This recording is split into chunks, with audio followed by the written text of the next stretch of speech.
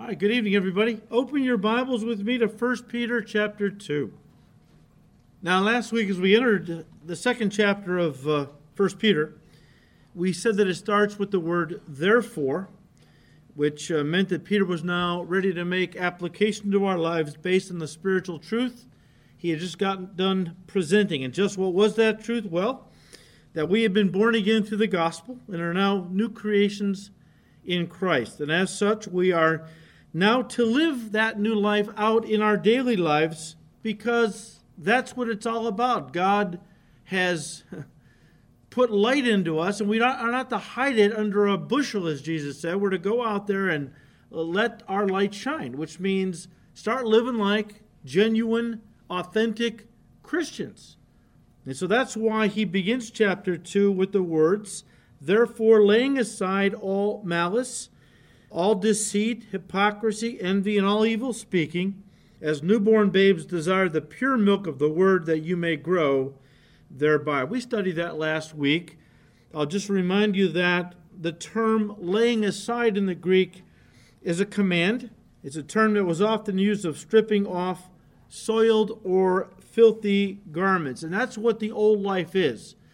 We were clothed with the old man, as Paul put it, and now we are to put on the new man, which is created in Christ.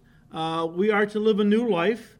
The old life is gone. It's dead. It's not gone, unfortunately. It should be. But part of what it means to grow as a Christian is to really start, by God's grace, laying aside. And it's not something that happens automatically, or else Peter and Paul and the other wouldn't say, actively lay it aside, commanding us. If it just happened automatically, then it wouldn't be an issue, right? But just because we have newness of life and the Spirit of God inside of us, the point I'm trying to make, doesn't mean we automatically live like Spirit-filled Christians. Now, there's a war inside. Paul talks about this in Galatians. The flesh is fighting against the Spirit against the flesh. These two are in constant opposition, so that the things we want to do as believers, we don't always do. But if we walk in the Spirit, we will not fulfill the lust of the flesh. So that's an active thing that we have to actively go on the offensive, to walk with God deliberately, intentionally, continuously, and as we do, well, the flesh will not be able to control us anymore. So strip off the old life, like a filthy garment. In verse 4, Peter says, coming to him as to a living stone, rejected indeed by men, but chosen by God and precious, talking about Jesus, you also as living stones are being built up a spiritual house. Again, let me stop there. We talked about this last week as well, that as Christians we are the temples of God. We are the temples of God individually. We are the temple of God collectively or, together. So we are the temple. God doesn't dwell in a house made with brick and mortar, we said. God dwells in the hearts of his people. He dwells in his corporate church. And then Peter goes on to call us at the end of verse 5 a holy priesthood. A holy priesthood whose ministry it is to offer up spiritual sacrifices acceptable to God through Jesus Christ. So as New Testament believers, guys, we are both the temple of God and the priests of God. Now, if you were Jewish, this would really hit you like a ton of bricks. Unfortunately, we don't have that same context that they had. They grew up, talking about folks back then, they grew up with the temple. They grew up with the priesthood, okay? I mean, what Peter and the other apostles in the epistles are saying to us, and Hebrews is a big one for this, okay? You can reread the book of Hebrews. But the new covenant is a substantial, monumental change from the Old Testament or the Old Covenant. In that the priesthood back then was limited to one family, the family of Aaron. And only the family of Aaron, as priests of the Old Covenant, could, serve God in the temple by offering him sacrifices and then come directly into God's presence in the holy place, that first compartment. The second one was the Holy of Holies. But then only the priest could come into that first compartment, the holy place, where he would burn incense on the altar of incense, that golden altar before the curtain that led to the most holy place. And there he would offer prayers for the people, intercessory prayers. See, under the old economy, they alone were worthy, the priests were, only they were worthy to become the go-betweens, the mediators that bridge the gap between God and man, the gap that sin had opened. We were originally created in perfect fellowship with God in the garden, of course, man. And, of course, when Adam and Eve ate the forbidden fruit, they fell and this gulf was opened up. Man and God were separated. Our fellowship was broken. Now, God instituted the old covenant economy whereby we, through the blood of, not we, but I'm talking as God's people, we as the people of God back then, the blood of goats and bulls would temporarily cover their sins and allow them to have access or fellowship with God. Everybody knew.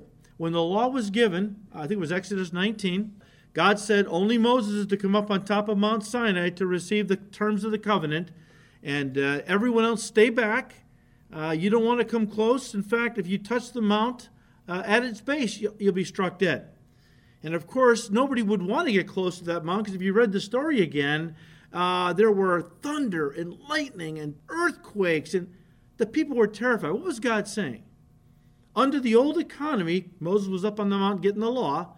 Under the old economy, people were not worthy or able to come to God in close fellowship. They needed a go-between, a mediator. The priesthood were the bridge. The Latin word for priest means bridge builder. So the priests back then were the ones who bridged the gap that sin had separated between God and men. But even then, as we know, that even the priests themselves couldn't go into the most holy place, into the very throne room of God on the earth. I mean, only the high priest could do that, and then only once a year on the feast of Yom Kippur, the Day of Atonement, and only then after many, many sacrifices and ceremonial washings to make sure his sins were atoned for. Now, all of that changed under the New Testament economy. I mean, when Jesus died on the cross, just before he dismissed his spirit, he said, "It is finished." Then he bowed his head, dismissed his spirit. At that very moment, we read in the Gospels how the veil of the temple, this wall of cloth, 12 to 18 inches thick, it was just a wall of a cloth that separated man from God. The veil of the temple was torn from top to bottom. It was God's way of saying that Jesus, as the mediator of the new covenant, had bridged the gap between God and man, listen, once and for all. And now through the blood of his sacrifice, all believers in Christ were worthy to approach God directly. We didn't need any longer a formal priesthood made up of one particular family or a special group of men. Every Christian was now considered a priest and a minister of God. Turn to Hebrews 10. And I know this is familiar territory for most of you here, but it's something we really need to understand and really need to rejoice in. Again, if you were a Jew living back then, the idea that anybody, even Gentiles, could come into the presence of God as only the priests could do under the Old Testament economy, you were shocked, if not horrified. How was that possible? Well, through the blood of Christ, those who were afar off have been brought near. Now, I'll read to you Hebrews 10, starting with verse 19 out of the NLT, which says, "And so, dear brothers and sisters, we can boldly enter heaven's most holy place because of the blood of Jesus. By his death, Jesus opened a new and life-giving way through the curtain into the most holy place. And since we have a great high priest who rules over God's house, let us go right into the presence of God with sincere hearts, fully trusting him. For our guilty consciences have been sprinkled with Christ's blood to make us clean, and our bodies have been washed with pure water." And so that's just a way of saying, look, we have been cleansed. We don't need, as the high priest, to cleanse ourselves outwardly many times over to go into God's presence. Jesus did all that. He cleansed us with his blood. And now anytime we want, we can come boldly into the presence of God and make our requests known. Chapter 4, we can come boldly into God's presence to receive grace and mercy to help in whatever situation we're going through. Right into the presence of God. Again, we take that for granted because we were never under the Old Testament economy. But for them, that was revolutionary. It was, like I said, it was monumental, a change. And it's a blessing that we use far too consider far too lightly and don't use often enough. I'm talking about getting into the presence of God. But back in verse 5, Peter doesn't just call us priests, guys. He calls us a holy priesthood. Now, as we've talked about, the idea of being holy would include being morally pure, just as God is morally pure. If you back up to chapter 1, verses 14 to 16, Peter talked about this as obedient children, not conforming yourselves to the former lusts, as in your ignorance, but as he who called you is holy, you also be holy in all your conduct, because it is written, God speaking now, be holy, for I am holy. So that word, of course, would carry with it the idea of moral purity, but if we're going to get really literal, the word holy just literally means to be set apart, to be set apart. In the Old Testament, the priests were considered holy. That was supposed to imply moral purity. It wasn't always the case, unfortunately, but the real idea behind the priests being holy back then was the idea that they were set apart. They had been set apart by God from everyone else on the face of the earth, really, to live exclusively to serve, honor, and glorify the God of Israel. He was their whole life. He was everything. And the same goes, guys, listen, the same goes for the priests of the new covenant. We are to lay our lives on the altar of sacrifice every day and say to him, Lord, take my life today and use it for your glory. It's yours and yours alone. This then, guys, becomes the first, and listen, the most important spiritual sacrifice we offer to God as his priests, ourselves as living sacrifices. Turn to Romans 12. And again, talking about this concept, how that we are spiritual priests of the new covenant, and we offer God spiritual sacrifices.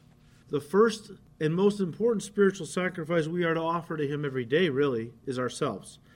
And Paul said in Romans 12, verse 1, Therefore I urge you, brothers, in view of God's mercy, to offer your bodies as living sacrifices, holy and pleasing to God. This is your spiritual act of worship. So the priests back in the Old Testament times, when they offered the sacrifices to God, it was a form of worship in many respects. The people were getting right with him. Sins were being atoned for. The idea was, I want to get right with God so I can get closer to God and so on. I want to worship the Lord. And Paul says, look, it's still the same today.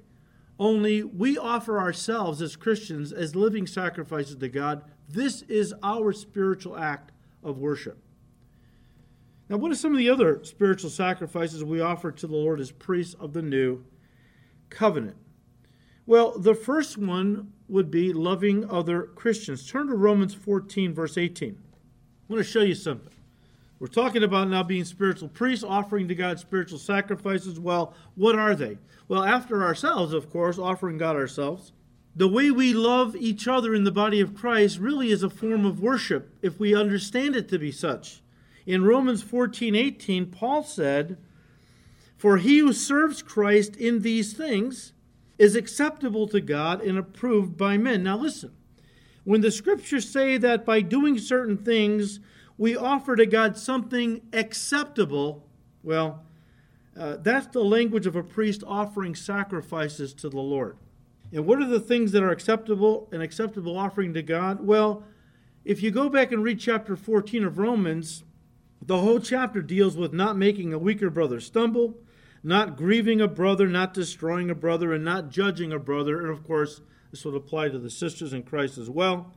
And Paul is saying, guys, that if we are obedient in these things and hold other Christians in esteem, and boy, this is something we really need to, as the body of Christ, take to heart and to ask God by his grace to apply. So much infighting and bickering and gossip and backbiting in the body of Christ across this country. May God give us grace to understand as spiritual priests what he wants us to offer to him is worship, and part of that means the way we treat each other. And Paul is saying, look, if we hold other Christians in esteem, treating them with love and respect and consideration, that is actually an offering to God that is acceptable and well-pleasing to him. So loving other Christians. Secondly, winning the lost is really an offering of a sacrifice to him. Turn to Romans 15. Paul said, starting with verse 15, he said, "Nevertheless, brethren, I have written more boldly to you on some points, as reminding you, because of the grace given to me by God, that I might be a minister of Jesus Christ to the Gentiles, ministering the gospel of God, that the offering of the Gentiles might be acceptable, sanctified by the Holy Spirit." So here, guys, Paul is thanking God for his grace that called him into the ministry. Paul says, I don't deserve to be a minister. I'm chief of sinners. I persecuted the church of God. I did it ignorantly and unbelief, but God was gracious who called me into the ministry. And then he makes this remarkable statement. He said that the offering of the Gentiles might be acceptable, sanctified by the Holy Spirit. Paul is saying that his ministry of winning souls for God, the bulk of which in Paul's case were Gentile converts, was in God's eyes, Paul is telling us, a sacrifice offered to him that he joyfully accepted. I mean, that's a beautiful way to look at evangelism. That every time you win someone to Christ, you're offering them to God as a form of worship, a spiritual sacrifice that's acceptable to him. How about Philippians chapter 4? We read another spiritual sacrifice we offer to God as Christians, and that would be giving to those in need. Philippians 4, verse 17. Paul said, "Not that I seek the gift, but I seek the fruit that abounds to your account. Indeed, I have all and abound. I am full, having received from Epaphroditus the things sent from you." The church in Philippi had sent an offering for Paul's ministry, which allowed him to stop working part-time, to devote himself to full-time ministry again. And he's thanking them for that, but saying, look, I didn't really seek a gift from you. I appreciate it, okay? And here's what he said. He said, you sent me this gift, and it was a sweet-smelling aroma, an acceptable sacrifice, well-pleasing to God. Paul is saying that the Philippians, when they sent this gift of money to Paul to support his ministry, well, it was a sweet-smelling aroma, an acceptable sacrifice, well-pleasing to God. That is the language of worship. That is the language of the priesthood. They offered these burnt offerings and other things, and it says the smoke ascended to the nostrils of God, so to speak, and they were a well-pleasing, beautiful aroma to God. In other words, it was the fragrance of worship, is the idea. You know, when we give someone a gift of money to help them in time of need, to God, that's acceptable. It's beautiful. It's a sacrifice. It ascends to him like a sweet-smelling aroma, as we said, like the fragrance of worship. Now, be careful. There's a caveat. There is always a caveat, okay?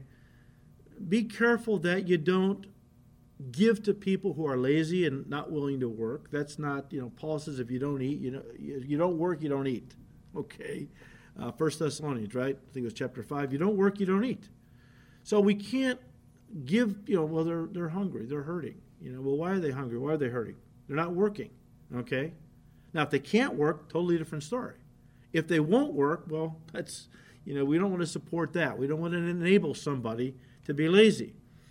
But the idea is if someone has a legitimate need and you can meet that need and you do it, God is saying that's well-pleasing to me.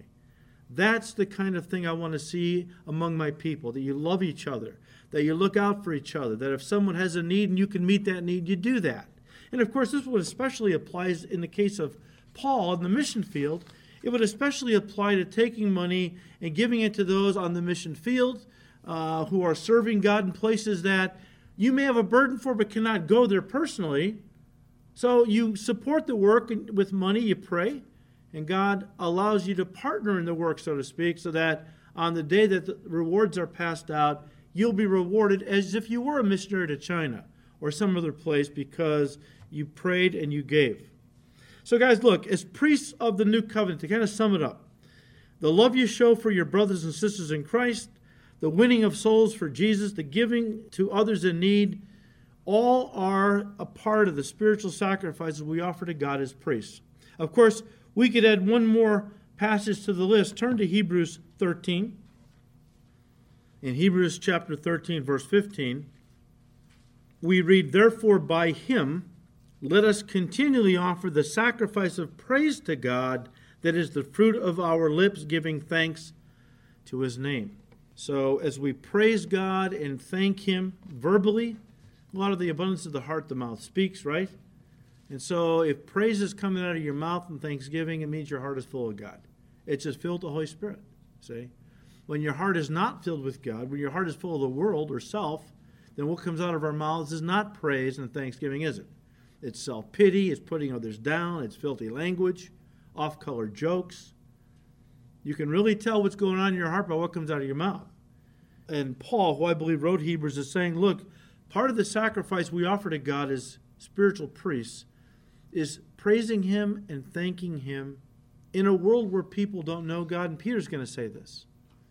The way we make him manifest is by us going around praising and thanking him, that others see what he's doing in our lives and how happy we are, excited we are, how much we appreciate him and love him for what he's doing.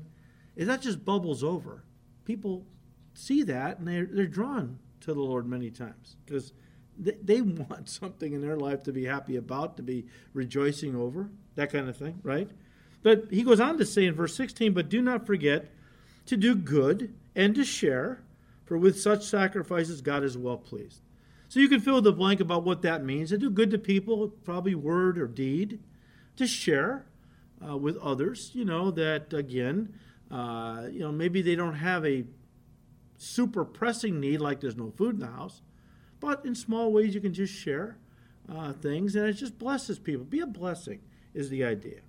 All right, back in 1 Peter 2, verse 6, Peter said, therefore it is also contained in the Scripture, behold, I lay in Zion a chief cornerstone, elect, precious, and he who believes on him will by no means be put to shame. Therefore to you who believe, he is precious. Let me stop there. Once again, Peter, his words are very similar to what Paul said in Ephesians 2. I'd like you to turn there because I'm going to camp on this for just a few minutes. Again, building on this idea that Peter, we talked about last week, how Peter says we're living stones, being built up into a temple of God and so on. God doesn't dwell in temples made with hands, but in the hearts of his people. And Paul, of course, is saying the same thing in Ephesians 2, starting with verse 20. Having been built on the foundation of he's talking about the church now. Having been built on the foundation of the apostles and prophets, Jesus Christ himself being the chief cornerstone, in whom the whole building, being joined together, grows into a holy temple in the Lord, in whom you also are being built together for a dwelling place of God in the Spirit. Now, we've talked about this, so I'm not going to go into it again fully, but in Ephesians 2:20, we have an important statement on the subject we're talking about. Paul tells us that the temple of God in the New Covenant, the temple of God in the New Covenant is the church, of course, has been built, as he puts it, on the foundation of apostles and prophets, Jesus Christ himself being the chief cornerstone. Now, when Paul talks about prophets, the prophets he's referring to were, of course, New Testament prophets, not the Old Testament prophets, because the Old Testament saints didn't know anything about the church. It was a mystery hidden from them, all right? God didn't let them understand that until, of course, the apostles came and he revealed it to them. But Paul is saying that God built his church on the foundation of apostles and prophets. Now, be careful not to misinterpret what Paul is saying. He isn't saying that the apostles and prophets were the actual foundation of the church, because that would contradict other passages that clearly teach that Jesus himself is the foundation upon which the church has been built. I won't have you turn to these. I'll just read them. 1 Corinthians 3, verse 11. Paul said, for no other foundation can anyone lay than that which is laid, which is Jesus Christ. And then in Matthew 16, verse 18, and Jesus said, and I also say to you that you are Peter, and on this rock I will build my church, and the gates of Hades shall not prevail against it. Now, Peter had just made the declaration that Jesus was the Christ, the Son of the living God. And Jesus said, Peter, upon this truth, I'm going to build my church. Upon what truth? On the truth that Jesus Christ is the Son of God. This is what the church is built on. The church is not built on any man. It's built on God in the flesh, Jesus Christ. So, if that's the case, what did Paul mean in Ephesians 2 when he said that the church was built upon the foundation of apostles and prophets? Well, it means, guys, that the apostles and New Testament prophets were divinely inspired by the Holy Spirit and given God's revelation for the New Testament period, the doctrine that the church was to be built upon. You remember in Acts 2:42, it talks about the life of the early church and how simple it was, really. And at one point, it just says, and they continued steadfastly in the apostles' doctrine. I'll let you read the entire passage on your own, but the word doctrine simply means teaching. We know that.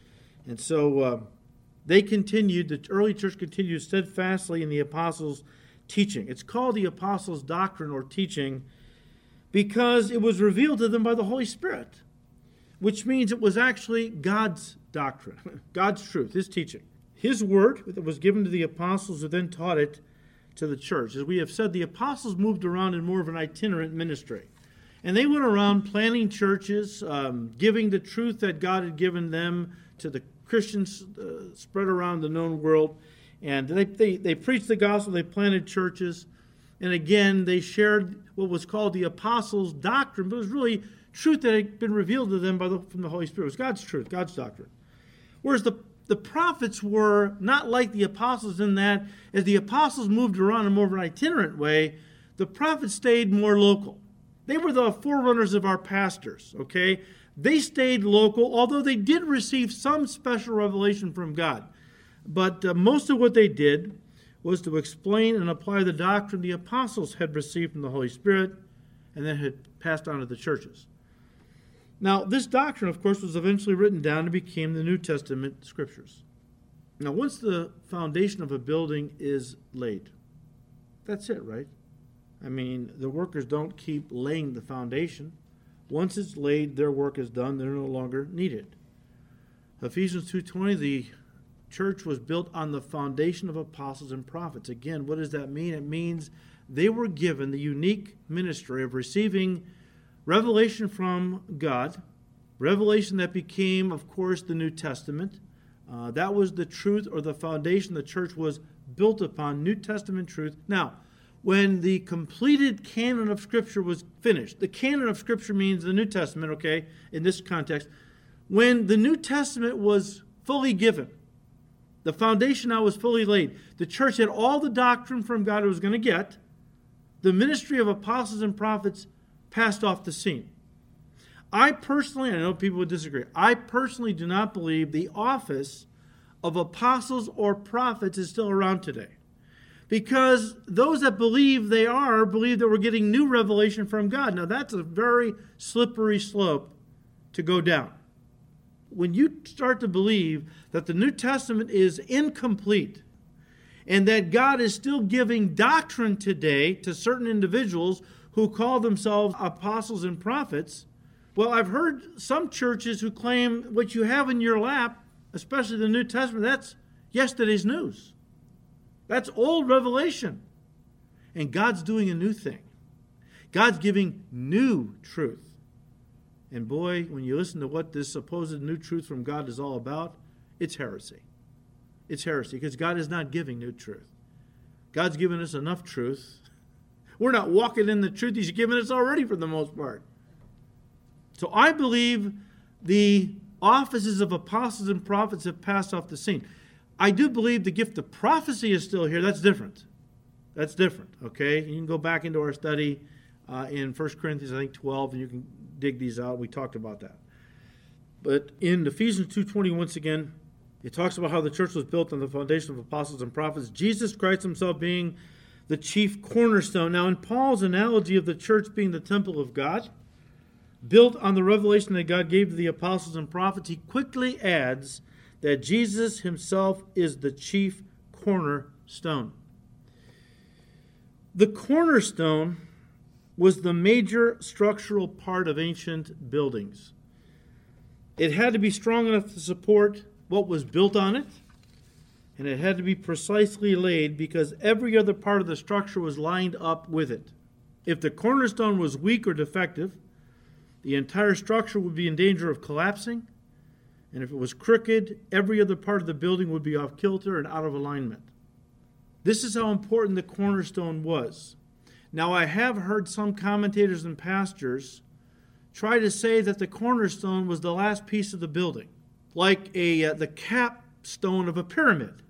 Well, the capstone of a pyramid serves no purpose except aesthetics. It just looks nice. It's window dressing, so to speak. Jesus Christ is not window dressing. A capstone on a pyramid is not essential. But Jesus Christ as the chief cornerstone absolutely is.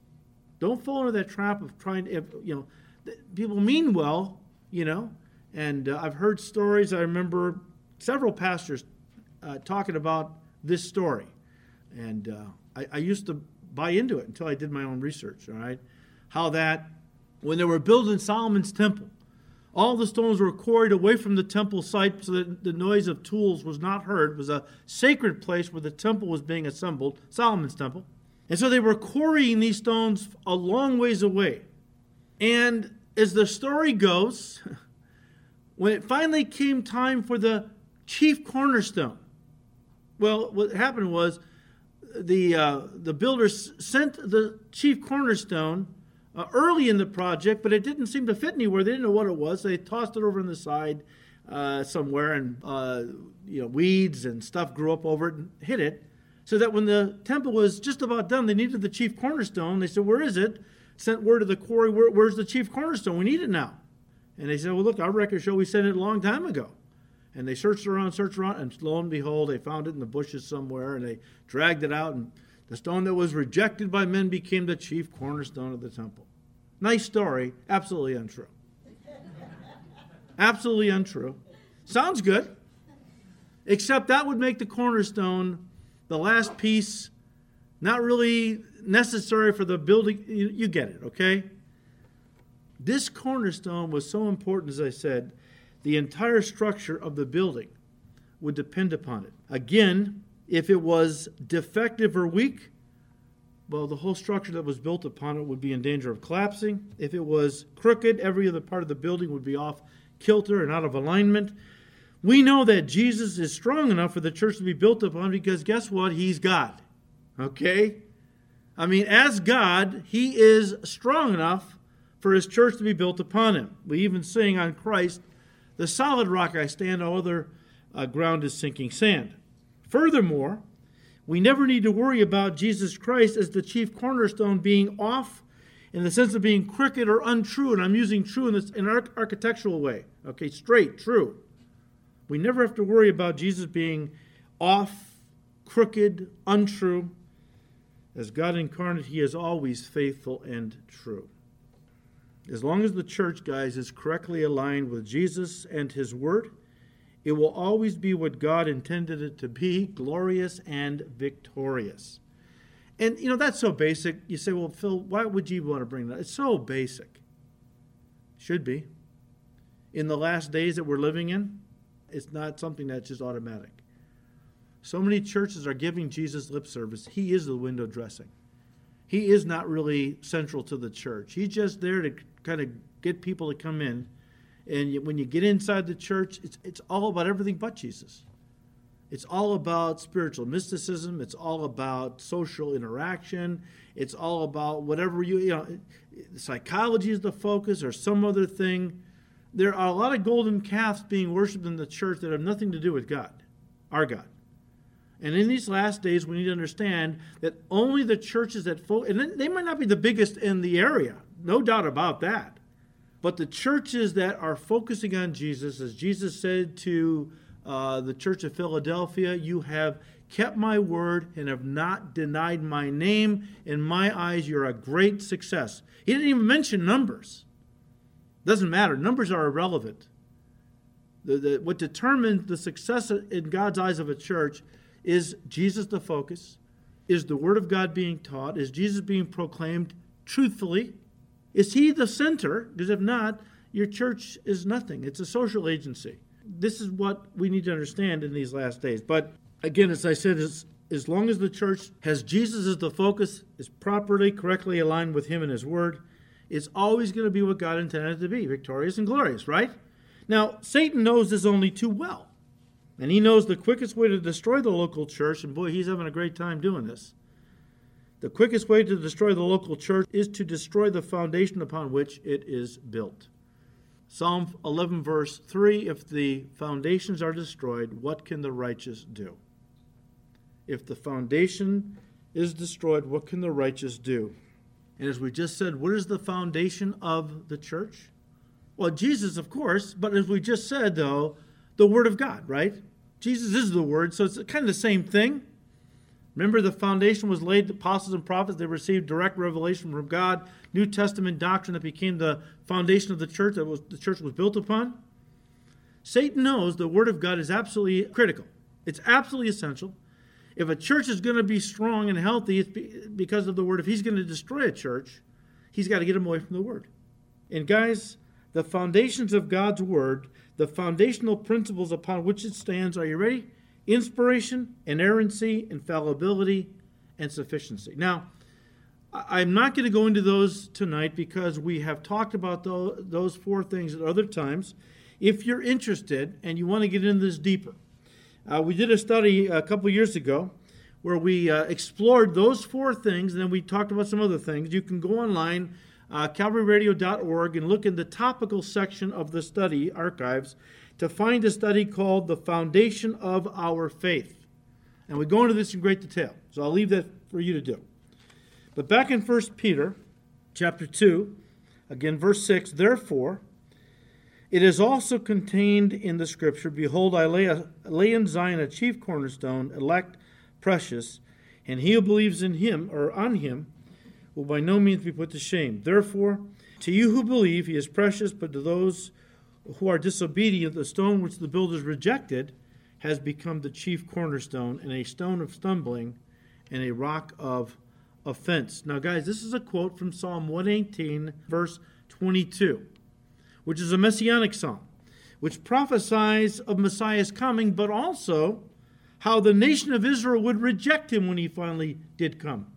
Again, just as I said, the cornerstone was the most important part of a stone structure like the temple. The entire alignment, stability, and symmetry of the building depended on the cornerstone being listed, perfectly cut and perfectly laid on the foundation. Sometimes, from what I've been able to read, sometimes the builder rejected a number of stones that were earmarked as cornerstones until he found one that was perfect. Again, perfectly cut so that he could perfectly lay it on the foundation, because it became now everything else was going to line up with the chief cornerstone and, of course, critical to the building of the structure. In Psalm 118, the psalmist prophesied that one particular stone, a stone, he says, that was initially rejected, would wind up becoming the chief cornerstone. Of course, that stone was Jesus. Remember we said it had to be a stone that was perfectly cut? Well, Jesus was cut without hands. Remember Daniel 2? Daniel sees a vision of a stone not cut with hands that smote the image in its feet and grew up to be into a mountain that filled the whole earth. Jesus was a stone not cut with hands. What does that mean? He was virgin born. That means he was perfect, perfectly cut out of humanity, in the sense that he was virgin born. The sin would pass from the father to the children. Jesus didn't have an earthly father. Therefore, he was born without sin. That was important, of course, to the plan of redemption. No person could die for sinners who was a sinner themselves. And so Jesus Christ, the stone that was perfectly cut and initially rejected by the leaders of the nation of Israel as their Messiah, turned to all who did receive him, both Jew and Gentiles, and became the chief cornerstone of the temple of God in the new covenant, which is the church. The temple of God in the new covenant is the church. Now, what would happen to the nation of Israel? They rejected their Messiah. Turn to Matthew 21. Jesus talks about this very thing. So Israel rejected their Messiah. The stone that was rejected by the nation, Jesus Christ, eventually became the chief cornerstone of a new temple, the temple of God in the new covenant, the church. But what would happen to the nation of Israel? Matthew 21, verse 43, Jesus said, "Therefore I say to you, the kingdom of God will be taken from you and given to a nation bearing the fruits of it." Peter is going to talk about that nation in just a moment. It's going to be given to a nation bearing the fruits of it, and whoever falls on this stone will be broken, but on whomever it falls, it will grind him to powder. Let me paraphrase. When it comes to Jesus Christ, there are two options. You can fall on him and be broken, receive him as your Lord and Savior and be saved. Or you can live an obstinate, rebellious life your entire life, and on the day of judgment, he will fall on you, so to speak, and crush you to powder. In other words, you'll be destroyed and sent to hell. This is something that a lot of people need to really, if they will listen and contemplate it. But so many are living for themselves, living in rebellion, doing their own thing, okay? Proud, arrogant. Nobody's going to tell me how to live. No God's going to be telling me what to do. And so they go their whole life and die, and on the day of judgment stand before him. And of course, they're going to be pleading like crazy not to go to hell, but it's too late. If they would have fallen upon the stone when they were alive and been broken of self, rebellion, and humbly submitted to Jesus' reign over their life, they would have been saved. But for many, it's going to be just the opposite, and they're going to stand before him, and he will fall on them in judgment and crush them to powder, send them to hell. Now, in verse 8 of 1 Peter 2, Peter said again, "A stone of stumbling and a rock of offense," talking about Christ, "they stumble, being disobedient to the word to which they also were appointed." Now, guys, be careful here. Be very careful here. It's easy to do. There are many who interpret Peter's words to mean, and I'm going to quote what they would say, God has appointed some people to go to hell because he has withheld from them, through his sovereignty, the ability to believe the gospel. And that's why they stumble and reject Christ. God appointed them to it. It's called the doctrine of reprobation, which we've talked about, which simply means that in eternity past, before God made anybody, he chose that some he would make would go to heaven, and the others he would make would go to hell without anyone having a say in it. No free will. Basically, we're just robots, and God pushes the button, and God says, well, I'm going to make X amount of people over the course of the centuries. 10% are going to go to heaven because I decree it. I appointed it. And the 90% are going to go to hell because I've also appointed them to suffer the fires of hell, reprobation. You really want to get into this topic, get the very first study we did in 1 Peter chapter 1. We talked about this all evening, basically, hitting it from different directions, okay? Doctrine of reprobation, I thoroughly reject it. I believe that God has created all of us with a free will. And the fall didn't take that away. It did, of course, separate us from God and gave us a sin nature that's rebellious toward God. But it didn't mean man was incapable or woman was incapable of receiving Christ if they wanted to. And I believe that's what Peter's really saying. He's saying those who willfully reject the gospel, who willfully reject the Lord Jesus Christ as their Savior, they are appointed by God to stumble. Peter's statement, to which they were also appointed, guys, refers back to the entire preceding clause. They stumble being disobedient to the word. They want to be disobedient, therefore they stumble. God's not forcing anybody to do anything. As one author said, God has decreed that all who refuse to bow to the Lord Jesus will stumble. If a man insists on going on in unbelief, then he is appointed to stumble, end quote. Another says this, he said, and I quote, unwillingness to obey makes stumbling a foregone conclusion, end quote.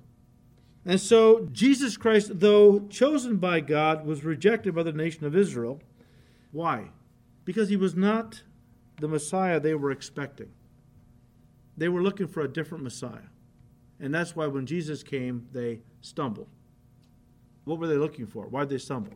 They were looking for a military leader who would lead them in a revolt against Rome to overthrow the yoke of Roman oppression and bring Israel to a pinnacle like it was under Solomon and David, where Israel would reign over the whole earth, and prosperity would abound, and sickness would be eradicated because Messiah would make sure his people had the best of everything. That's what they were looking for. We want a general. We want a man who will lead us against Rome. And here comes Jesus saying what? Love your enemies. Show kindness to those that oppose you and persecute you.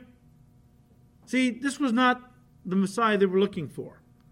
Jesus Christ came the first time not as a lion to conquer, but as a lamb to die. He's coming again to be the leader the Jews were looking for, but that's going to be his second coming. And Peter tells us the real reason the nation of Israel stumbled was because, listen, it was because of their refusal to submit to the Word of God. They studied it every day. Jesus told the Pharisees, you search the Scriptures daily, for in them you think you have eternal life, but it is they that testify of me, and yet you refuse to come to me, that I might give you this life. It's amazing to me a person can study the Bible their entire life and still miss it. It's what one of the apostles said, forever learning and yet never able to come to the knowledge of the truth. I was reading a story about one of the commentators I really like who spent some time in Germany with a group of theologians who were all progressives. They didn't believe in the virgin birth. They didn't believe in, the atoning blood of Christ. And yet he was amazed because as he sat there talking with these men, they had memorized large portions of Scripture and could recite them from memory. Wow. They will receive the more harsh judgment because they knew the Word but did not want to submit to the obvious teaching of the Word. That man is a sinner by nature. See, the liberal theologians don't like that. No, God's a God of love. God would never send anybody to hell. That's just, hell is not really what you think it is, okay? It's a state of mind. Well, people will find out, unfortunately. It's not a state of mind. It's a real place that Jesus didn't want anybody to go to. That's why he talked about hell more than anybody else, because he didn't want anybody to go there, okay? People can know the Bible and yet not take its truths into their heart and adjust their lives accordingly. Look, had the Jewish people believed and obeyed the Word, then they would have received their Messiah and been saved. And the nation wouldn't have been destroyed in 70 AD. Of course, many people today still stumble over Christ and the cross. Turn to 1 Corinthians 1 quickly. This is not something limited to the Jewish people, although they still are primarily the focus of this stumbling Peter and then Paul talk about. 1 Corinthians 1:18, Paul said, for the message of the cross is foolishness to those who are perishing. So anyone who thinks that a carpenter from Nazareth could die on a cross and somehow save everybody from their sins, if a person thinks that's ridiculous, it's foolishness, you know where they're headed. They're on their way to hell. But to us who are being saved, it is the power of God. And then he goes on in verse 23 to say, the preaching of the cross is a stumbling block to the Jews and foolishness to the Greeks. A stumbling block to the Jews because they thought they were right with God by their sacrifices and things, so they didn't need the blood of Christ. And that pretty much would let Gentiles get saved. And I've been working all my life at bringing these sacrifices and keeping these feast days and holy days and everything else. I don't want to give up all the hard work I've invested all these years as an Orthodox Semitic Jew. That's why it's a stumbling block to hear, well, anybody could be saved, just receive Christ, believe in him. The Jews stumbled over that. The word means scandalized. They were scandalized over that preaching. But of course, the Greeks thought it was foolishness. Okay, it's foolishness. They were the intellectuals. The intellectuals are always thinking the things of God are foolish. They're so smart, okay? And the Greeks were the epitome of those who were, the intellectuals, and they just very proud and so on. But yeah, a lot of those people today, very religious people like the Jews who reject what the Bible says about Jesus, what it takes to get to heaven, because they're always trying to earn their own salvation. And for a lot of people, like the Roman Catholic Church, it's like Jesus and me. Okay? It's Jesus and me. I have my arm around the Lord. Lord, we're going to do it. You did most of it. I gotta finish it up. Wrong. Absolutely wrong. Okay? It's Christ and Christ alone. God will not share his glory with another. Anyone who thinks they can say, move over, Lord, and let me sit down so we can both take credit for my salvation. It's not going to get to heaven. Read Galatians 5. Now listen, guys. God had chosen the nation of Israel in the Old Testament to be a kingdom of priests. Turn to Exodus 19. I don't know if you remember this when we studied Exodus. It kind of slipped my mind until I read it again. I'm thinking, yeah, I missed that. I taught on it. I have to go back and listen to what I said because I forgot. But this kind of slipped my mind. I forgot that in Exodus 19, verse 6, God is speaking to his people, and he said, you shall be to me a kingdom of priests and a holy nation. These are the words which you shall speak to the children of Israel, talking to Moses. I think Warren Wiersbe had some good things to add to this. He said, God wanted his people, Israel, to become a kingdom of priests. Again, Exodus 19, verse 6. A spiritual influence for godliness. But Israel failed him.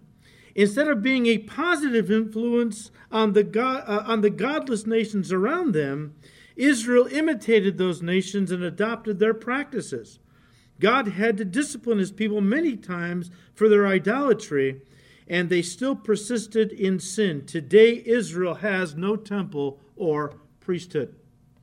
And so because the nation of Israel failed to be the kingdom of priests God wanted them to be, God created a new nation to fulfill the ministry the Jews failed at. Again, 1 Peter 2, verse 9, he said to his church, but you are a chosen generation, a royal priesthood, a holy nation, his own special people, that you may proclaim the praises of him who called you out of darkness into his marvelous light. Peter says you're a chosen generation. Just as God sovereignly elected, the word elected and chosen in the New Testament, same word in the Greek. Just as God sovereignly elected Israel to be his chosen people into the Old Covenant, and what was the purpose? To be a light to the world, to represent God to the people of this world. But they failed at that calling, that ministry. Well, even as he sovereignly chose Israel in the Old Testament to be his people, he sovereignly chose the church under the New Covenant to be his chosen people today. Ephesians 1, verse 4, you don't have to turn there. Paul says, just as he chose us in him before the foundation of the world, that we should be holy and without blame before him in love.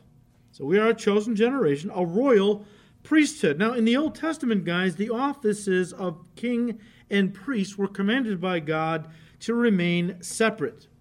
You remember how when King Uzziah transgressed the commandment of the Lord and went into the temple to burn incense to God as a priest, because only the priests were allowed to do that, well, God struck him with leprosy, and he spent the rest of his life in isolation, cut off from the people of God and the worship of God. God took this very seriously. God said, in no uncertain terms, the offices of king and priest were always to remain separate. There's only one example in the Old Testament that I can find where one man was a king and a priest. Remember what his name was? Melchizedek. Very good. And Melchizedek was a type of Christ. You can read about this in Hebrews 7, where the writer brings it all up again. But Melchizedek was a type of Christ. Jesus Christ will be the ultimate king and priest. He will rule over the entire world as a king, but he is also our great high priest. And now that we have believed in him, as Peter says, he has made us a nation of kings and priests. A nation meaning the body of Christ, basically, the church. He calls us a holy nation. As we talked about earlier, holy means to be set apart. To be a holy nation simply means that as the church, we have been set apart from the world to live exclusively for God. Someone has said our citizenship is in heaven, Philippians 3:20. So we obey heaven's laws and seek to please heaven's Lord. Israel forgot that she was a holy nation and began to break down the walls of separation that made her special and distinct. God commanded them to put a difference between holy and unholy, between clean and unclean, Leviticus 10, verse 10, but they ignored the differences and disobeyed God, end quote. Well, Peter goes on, we are his own special people. And guys, we are special because God purchased us with the blood of his own dear Son. And Paul talked about that in Acts 20, verse 28. We are special not because of any inherent goodness or in us, right? We're special because God has purposed that we're special. Why? Because we've accepted his Son. The blood of Christ has cleansed us of our sin. And now, being special to God also means that God has put us in a special place of blessing. Israel was chosen by God, not because they were better than any other nation. God made this very clear. I didn't choose you because you are a righteous people. You are a stiff-necked and rebellious people. I didn't choose you because you are numerous, mighty people. You are a small and insignificant people. I chose you simply because I chose you. It's called sovereignty, sovereign election. And God chose them to be a light. But as his chosen people, they occupied a special place of blessing. They were the ones God gave his word to in the oracles of God.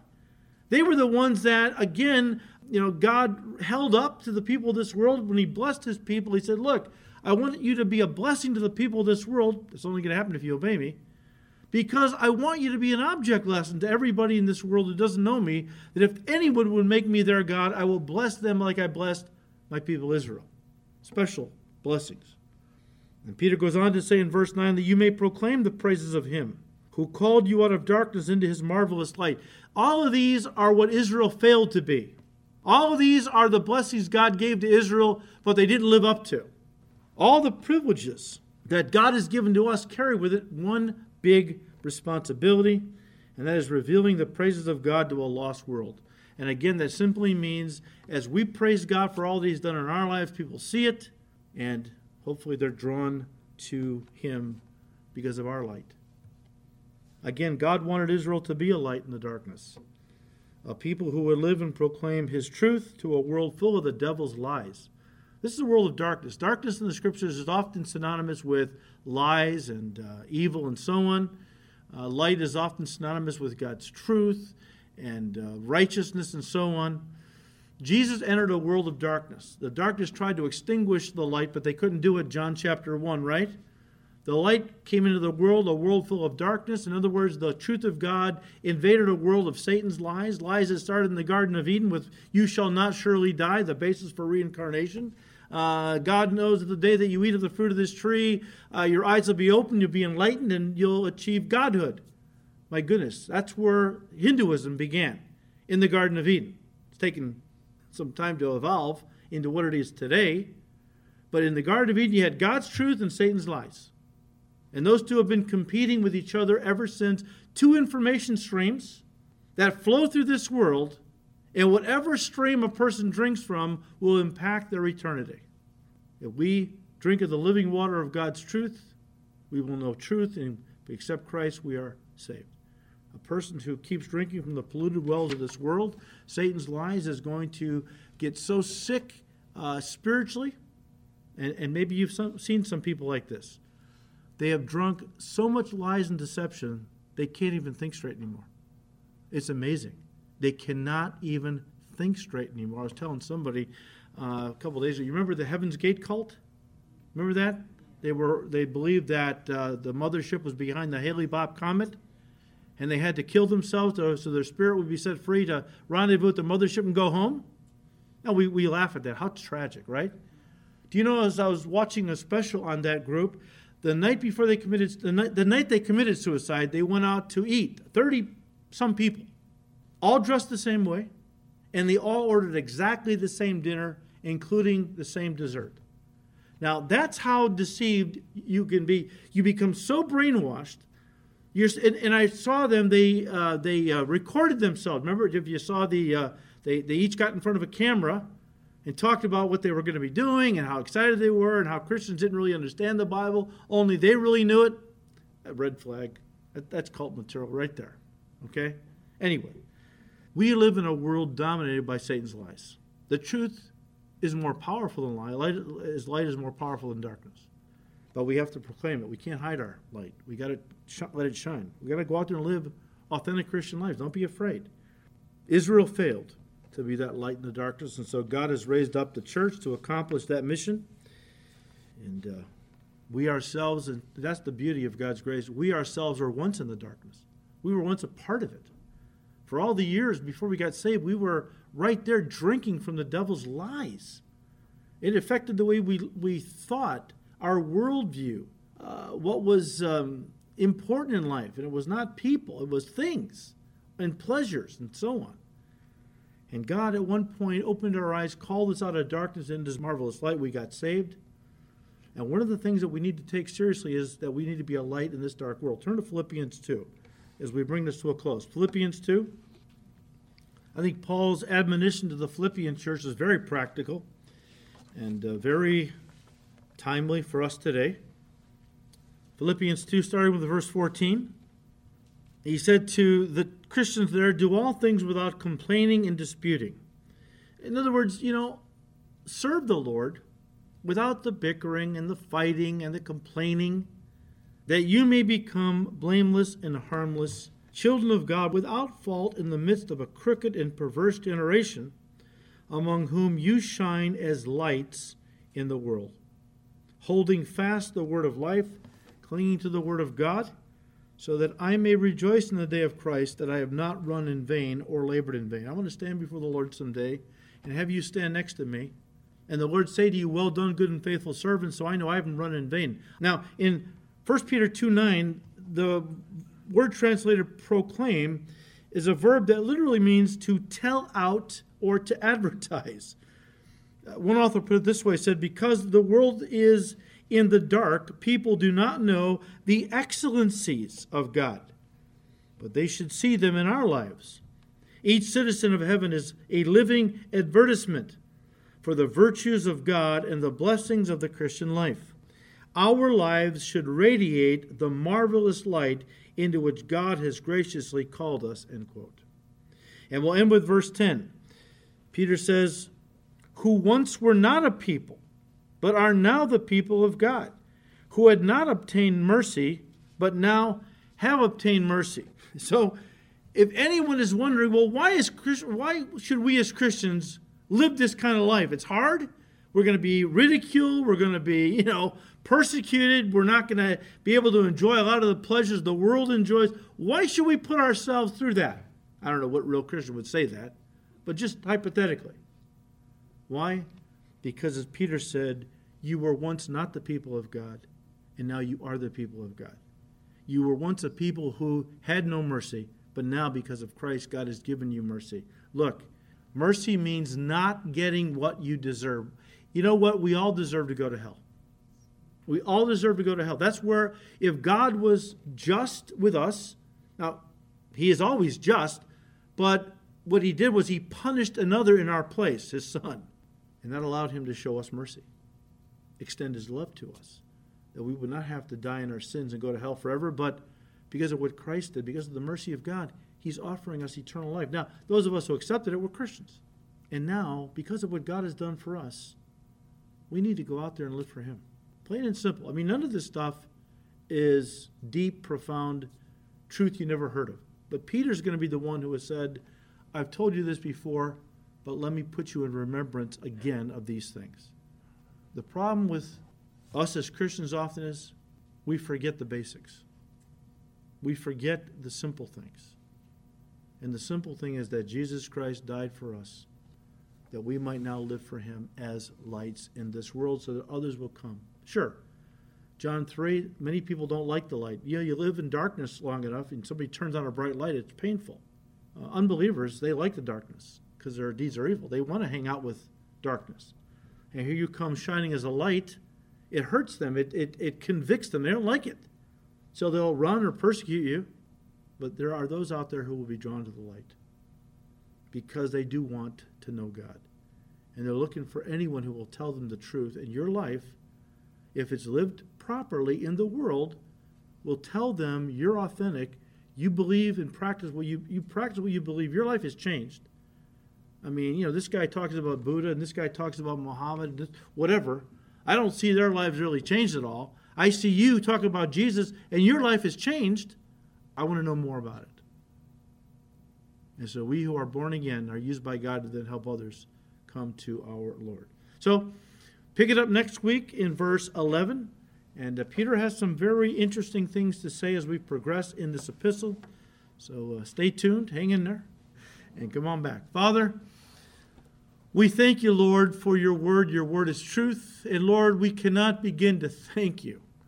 Talk about praise and thanksgiving flowing from our lips. It ought to be a waterfall. As we look back at the life we once lived, the darkness we walked in, and now how you've delivered us from that darkness, brought us into your marvelous light, made us children of God, put the Spirit of God in our hearts that we're now new creations in Christ. Lord, this is more glorious than we can even imagine, yet we take it for granted. Lord, give us grace this new year to discover these truths anew and to walk in them as if we've just heard them for the first time, rejoicing, praising you and thanking you for your great love wherewith you loved us, that delivered us out of darkness, eternal death, and made us children of God, gave us eternal life. Someday, as Peter opened up his epistle, we will have an inheritance in heaven that is incorruptible, undefiled, fullness of joy, never fade away. Give us grace to keep our eyes on that prize. So, Lord, we thank you. We ask you to keep blessing these studies in your word in Jesus' precious name. Amen.